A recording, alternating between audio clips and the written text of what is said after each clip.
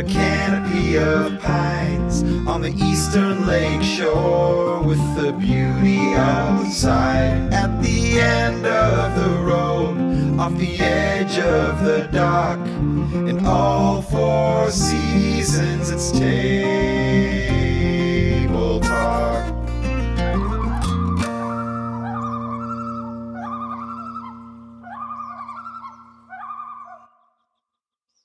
This story begins with the words from littlefreelibrary.org, and I quote, "In 2009, Todd Bohl of Hudson, Wisconsin, built a model of a one-room schoolhouse.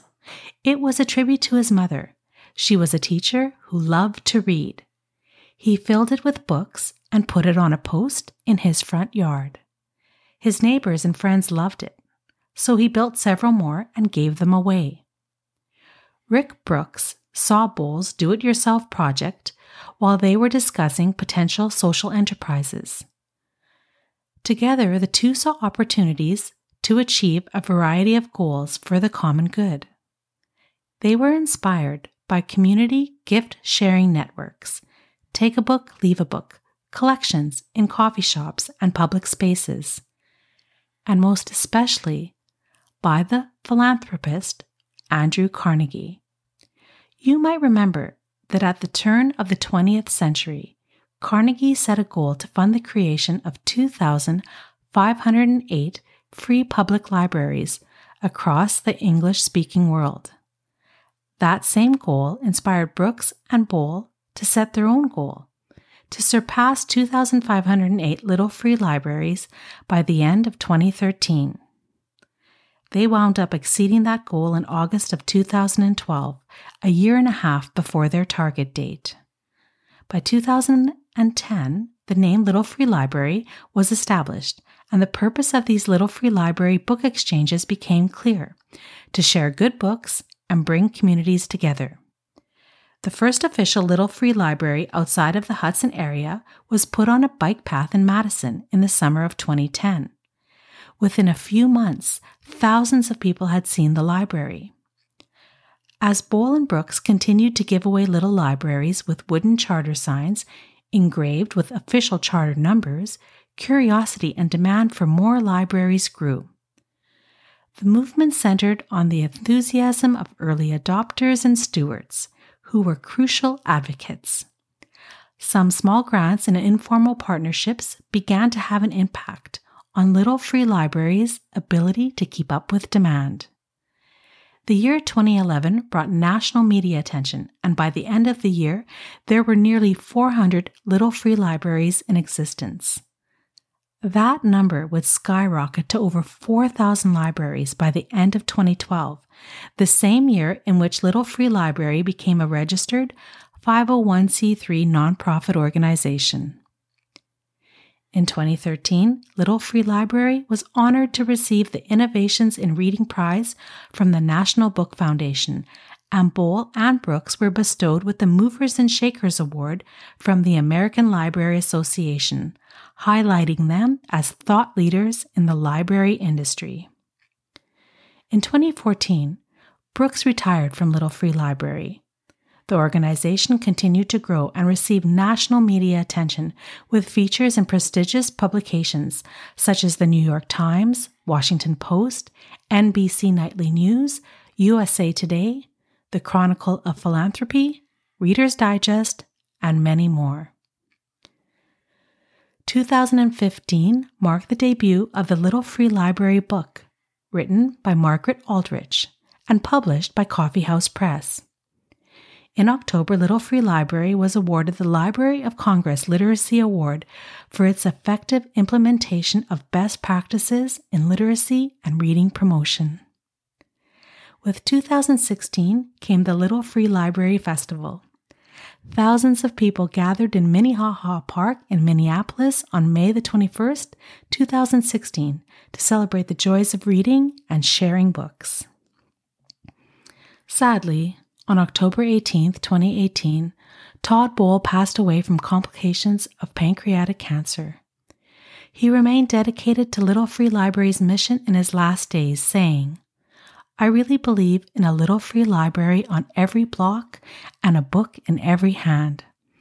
I believe people can fix their neighborhoods, fix their communities, develop systems of sharing, learn from each other, and see that they have a better place on this planet to live. Little free libraries have continued to grow by leaps and bounds every year.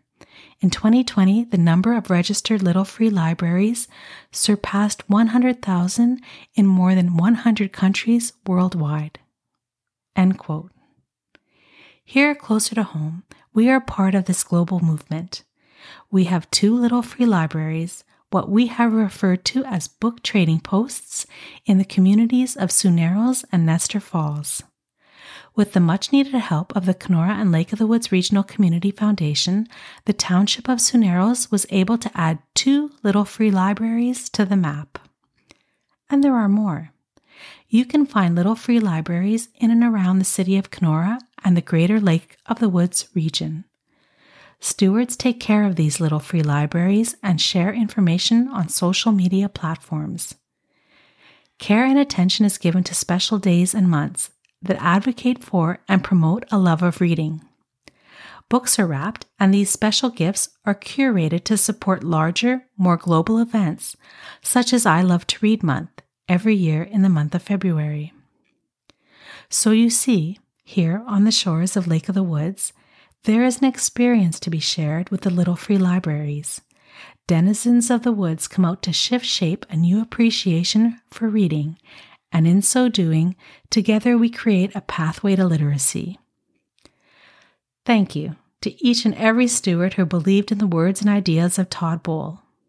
It seems to me that this truly is a nod to the tenet that everything I needed to know I learned in kindergarten. The examined life is no picnic. There is no panacea, but there are books, and in reading, we find ways to leave the real world behind, to read and to imagine. The writer and the illustrator have created a place, and only you are invited. And all, take a book and leave a book, remembering that when you go out into the world, watch out for traffic, hold hands, and stick together. There is a rumble of thunder outside. The clouds are rolling in. I think I will go and close the patio doors.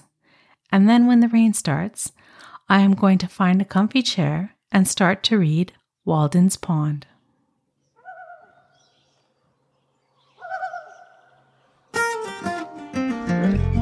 For the wild and the rural, under canopy of pines, on the eastern lake shore, with the beauty outside. At the end of the road, off the edge of the dock, in all 4 seasons it's table talk.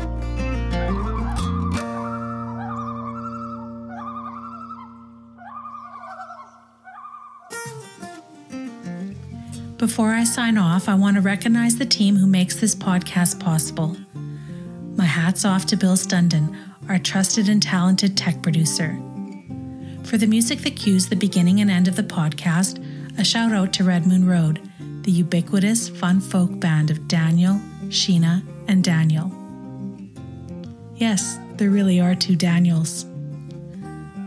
Wanda Cable and Marianne Mooring, thank you both for always giving me the courage to create and for cheering me on from the sidelines. Last but not least, the Township of Sioux Narrows, Nestor Falls, for greenlighting this project and for making it entirely possible.